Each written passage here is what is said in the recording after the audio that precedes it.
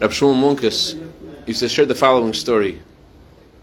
There was a husband and wife who ran this little krechma. You know what a krechma is? A krechma is a little hotel they used to have in Eastern Europe. It wasn't exactly like the Marriott. They called it. It was more like a krechma than the Marriott. I don't know if the name says anything to you, but it wasn't so fancy. Anyways, one night there's a guy comes to the krechma, and he is crying at midnight. He's doing Tikkun Chatzos. He's saying that prayer that people say to ask Hashem to end the exile, to bring Mashiach, and he's really into it. And he's crying and crying, and the wife wakes up, and she tells her husband, "Our guest is crying. Find out what's going on." So he goes to the room, knocks on the door. "Hi, what's going on? Can I help you?" He says, "You can't help me. I mean, I need Mashiach to come to help me. I want Mashiach to come." All right. So dutifully, he goes back to his wife, and his brilliant wife. He tells his wife what's going on. He wants Mashiach to come. So his wife says, "Why does he want Mashiach to come?" "I don't know." So he goes back to the guy. He says, "Why do you want Mashiach to come?" He says, "Because Mashiach comes, we're going to have the third temple. We're going to go to Israel." Okay. He goes back to his wife. "We're all going to go to Israel when Mashiach comes." So his wife was like, "Well, if we go to Israel, then what's going to happen to our krechma, to our little hotel, to our animals that we have, and our farm? And we're going to lose all of that if we go to Israel." So, well, that's a good point. So he goes back to the guy. He says, "Well, what's going to happen to our farm and our krechma when Mashiach comes? We're all going to go to Israel. We're going to lose our whole business." So the guy's like, "Well, are you happy here? You have all these anti-Semites around who are always persecuting you. They make these pogroms. Are you sure you like things over here the way it is?" So he says, so he says, "I'm going to ask my wife." He goes back to his wife. What about all the pogroms and the anti-Semitism we're experiencing?" So his wife says, "You know what? I have a much better idea. Tell him, let Mashiach come. He'll take all the anti-Semites and all the Cossacks to Israel, and we'll stay here with the krechma. We'll stay here with our farm." I'm saying the story because the story is very relevant to this week's Torah portion and to our lives. This week's Torah portion talks about how Moses comes with a great announcement. We're going to be freed from Egypt. This slavery is over. It's time to leave. And it says in the Torah, they didn't listen to Moshe. They didn't listen to him. And Nachmanides explains, it's not that they didn't believe.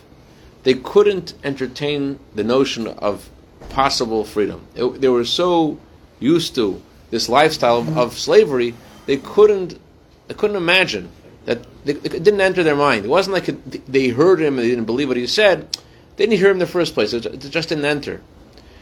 And it's very relevant to us because there is a phenomena of being inside an inner exile. Not just that we're all in exile because Mashiach hasn't come, but there's also something worse, an inner exile. And I want to share with you something tonight which I think is a very powerful, very emotional teaching that gives us insight to personal freedom. There's a line in this week's Torah portion. Hashem tells Moshe, "Go command the Jewish people and command the Pharaoh, command Paro, to free the Jewish people from Egypt." You hear the sentence? You notice the funny thing in the sentence? What's unusual about the sentence? Command the Jewish people and Paro to free the Jewish people from Egypt. What do you notice right away? Jewish people and Jewish people. No. Paro and Israel. Israel should follow Moses' directives. Why should Pharaoh? Okay, good point. Here's what I notice. Imagine we're in Egypt, right? And we don't need to be told to leave Egypt. As soon as we're able to leave Egypt, we want to leave Egypt. Why does he need to command us to leave Egypt? Command the Jewish people and Paro that the Jewish people should be freed. Command the Pharaoh, I get it. He's not letting us go, so command him to he has to let us go. But why is he commanding the Jewish people? What does that mean? What's he commanding us? We don't want to leave. Of course you want to leave. So the explanation is this. The Jerusalem Talmud in Tractate Rosh Hashanah, chapter 6, Mishnah 3, says that when the Jewish people were in Egypt, they were given a mitzvah. What was a mitzvah? The mitzvah was that when they will be freed from Egypt, and after they will travel in the desert for 40 years, And after they'll arrive in Israel, and for 7 years they will fight over the land. And 7 years the land will be divided. And then they will have slaves of their own. The halacha, the Torah says that when you have a slave of your own, after 6 years of work, the slave has to be let free. So Hashem told them then, before you leave Egypt, I want to tell you that when you have a servant yourself, you have to be ready to let them free. Now, the question is, why is this relevant now? There's a concept in the Torah called loig l'rosh. You cannot make fun of a poor person. Here, they're in slavery themselves. They're not masters of servants. They are servants. Why are we now being told about the Jewish people being in Egypt, and they're going to later come to Israel, and they're going to own slaves, they have to free their slaves? Why is this relevant right now? What does that do with their lives right now? They're now in slavery. What does this mean? This answer is a very profound answer. It can change our lives and the lives of those around us. Two parts to the answer. Part number one is this. There's a phenomena, unfortunately, that a lot of people who have been abused abuse others. Someone grows up with abuse. What happens is, is the person loses a bit of self-confidence, a little of self-respect, and he has this empty feeling in his heart, and he thinks that the way he wants to escape this pain in his soul. And how does he try to contend with the pain he has in his soul? Subconsciously, often what happens is he wants to control someone else, but what unfortunately, controlling someone else and putting someone else down doesn't make him feel better. On the contrary, it makes him feel even worse. And so he has even greater pain. His pain is his pain. The pain around him, pain of all those in his life, are it's exacerbated by the abuse he's giving those around him, and therefore that triggers even more abuse, and it's a vicious cycle. And a friend of mine told me, this guy came to him. The guy says, I can't look in the mirror. I cannot look in the mirror. He says, why? I've sinned, I can't look in the mirror. He says, what do you mean, what'd you do? He says, I beat my children. So my friend's like, how do you do that? The guy says this. He says, I was beaten when I was a child. I don't know why. And now when I was beaten when I was a child, I promised myself, I know what being beaten means. I know what pain means. Not just the physical pain of being beaten. I also know the what it does to your dignity. I know what it means to be really put down and to feel worthless. I know what being beaten means. And I promised myself when I was a kid, I would never do that to my children. And I don't know how, but I keep on doing it myself. I don't know why, but I keep on doing this myself. And where it comes from is this exact thing.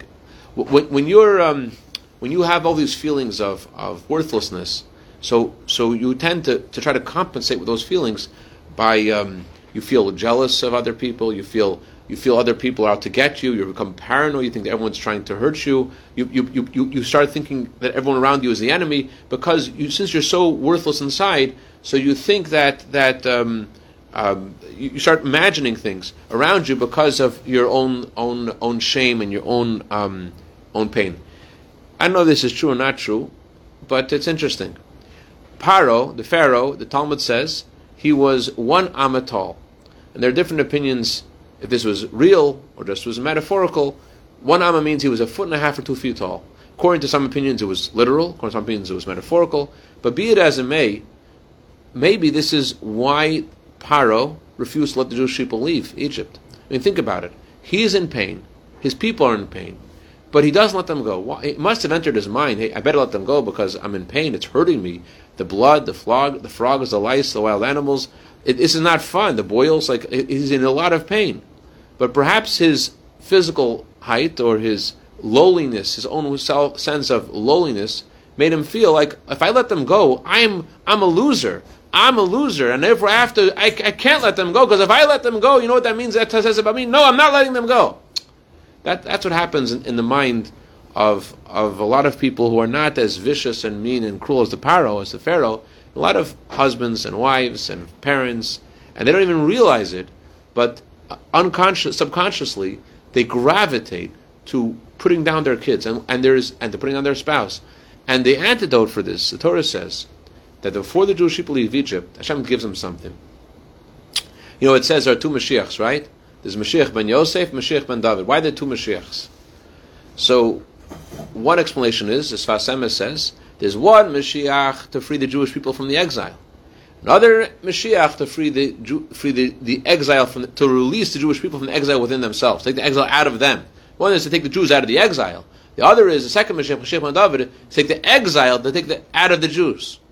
And that's what Hashem told the Jewish people before they left Egypt. Before they left Egypt, Hashem told them, guys, I'm going to give you freedom, but I don't want you to stay with this freedom. When you're a slave, there's a trauma. There's an issue here, and it's going to stay with you unless you deal with it. And I'm telling you how to deal with it. The way to deal with it is to free your slaves. What does that mean? Herman Wouk, Alav Shalom, he was once speaking by an event in honor of the Rebbe. He was sharing his picture of the Rebbe, his appreciation of the Rebbe's greatness. He said something fascinating. He said, real strength is the ability to empower others. Real freedom is the ability to free others. Real leadership is the ability to make another person become a leader. That's what he felt that the Rebbe's leadership is. That uniquely, that the Rebbe encourages all of his students to become leaders. So, but just on a very simple level, if you've been abused, then it's hard for you to relate to other people, to express yourself. You become closed within yourself, and the tendency is to abuse others. And the way to break out of it, people don't break out of it, but because they don't even know they're not even aware of the issue. But one of the things that often helps is, as Hashem told the Jewish people, is to change your behavior, to focus on the actual behavior instead of focusing on the inner demons. Focus on on your behavior. So practically, it says in the Torah they couldn't hear Moshe. Why couldn't they hear Moshe? Mikotze ruach. Mikotze ruach means from shortness of breath. They were at such a hard time in Egypt. They couldn't hear. The ability to hear another person, the ability to sense another person, the ability to see another person, the ability to compliment someone. When you think you're complimenting someone, if they're good, then it means I bless. The ability to pump up your spouse, to pump up your child, and to make them feel special, and to make them feel good. Talk about your friend, someone in your life, and just to give them a good feeling. That action is an expression of freeing yourself from this insecurity that we're talking about. That's how you free yourself. That's what Hashem says, free your servants. You want to be free yourself? You have to free your servants. Free yourself from the complexity of all of this trauma that you've had as a servant. You with me so far? You hear what's going on? So there's another layer here. That's the first part. The first part is that the reason we have to have the mitzvah of freeing our servants before leaving Egypt is because in order for us to be free, we have to be ready to free others. There's another layer here. There's only two mitzvahs, very few mitzvahs, that were given to us before we got the Torah. This was a mitzvah given to the Jewish people before they got the Torah. Before they got the Torah, they have a mitzvah to free their slaves. Why is this relevant to getting the Torah? What's that have to do with Hashem is going to give us the Torah? Before you get the Torah, you have to know you have to free your servants. Why is this a prerequisite to getting the Torah? The answer is this. We all have in ourselves things we're free in, things that we are slaves in. We have parts of our life that we are slaves, parts of our life which we are free. I know that sometimes I'm going somewhere, I feel like I'm on a conveyor belt. I have to do this because of what I do. I'm a carpool, I have to go to the cleaners, I have to go to the shopping, I'm on a conveyor belt. I don't feel like I'm choosing it. I learned the halacha this week. I learned it 20 times, I forgot it 20 times, and Baruch Hashem, I now learned it again, I hopefully don't forget it. Oh. So this is the halacha this week. The halacha this week is, when you buy something for Shabbos, you're supposed to say with your mouth, this is in honor of Shabbos. 1 second. L'chava Shabbos Kodesh, honor of the Holy Shabbos. Even though you're going to buy it, and you buy it every week, but you're supposed to stop and say, no, this is in honor of Shabbos. And if you do something for Shabbos, you have to think, I'm doing this in honor of Shabbos. What do you mean? You want to eat tomorrow. You know you want to eat shont. You know you want to eat soup. So you have to get the soup ready. You have to get the shont ready. It's a very profound thing. Rabbi Soloveitchik, he said that the difference between a slave and a free person is in three things. Is in time. A slave does not live within time, and a free person lives within time. What does that mean? When you're a slave, you have no past. You have no past. The moment you become a slave, your whole past is erased. A free person has a whole rich heritage. He comes from somewhere. He comes from a family. He comes from somewhere. He comes from a history of the Jewish people. A slave has no present. A slave is always waiting. When can I finally finish this so that I have less time and my slavery will end? A slave has no future. A slave has no future because he doesn't plan any future. There's anything he wants to accomplish because he is in the hands of his master. A slave has no future, he has no present, he has no past. A free person has things he wants to accomplish. A free person isn't waiting for the time to pass. He cherishes time. Another moment. Oh, I have something I want. He savors the moment. So we have things that we do that we are slaves in, and things that we do that we feel free. Like, I like doing this. I want to do this. So the Torah says a very important thing. That Hashem tells Jewish people, before you are freed from Egypt, I want you to know that you are going to free your servants. What that means is, Hashem wants us to feel that there is no master over us except for Hashem Himself.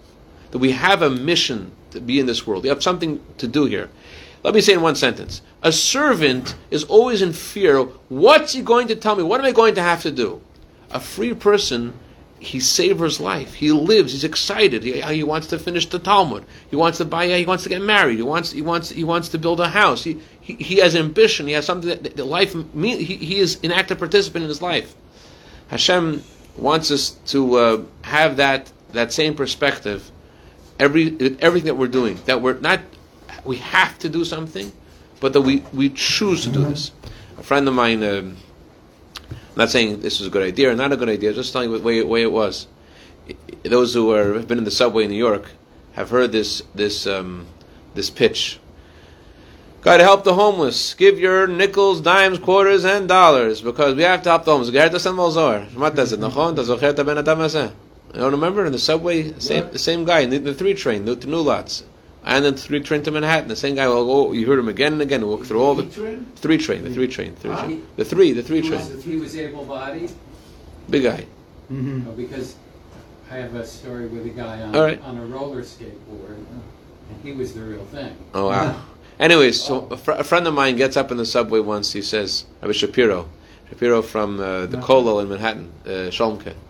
He gets up, he says, got to help the homeless. The one who's homeless is God. God doesn't have a home. We have to make a home for God. This is the reason why we're in this world. We have to make a home for Him.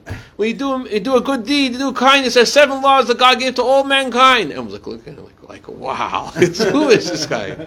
Anyways, so the point is, I'd rather be mugged. The point is, we are here for a reason. We're not an accident. We're here for a reason. And we're here because Hashem wants a home in this world. And every mitzvah, every time we learn Torah, every act of kindness, we're doing something.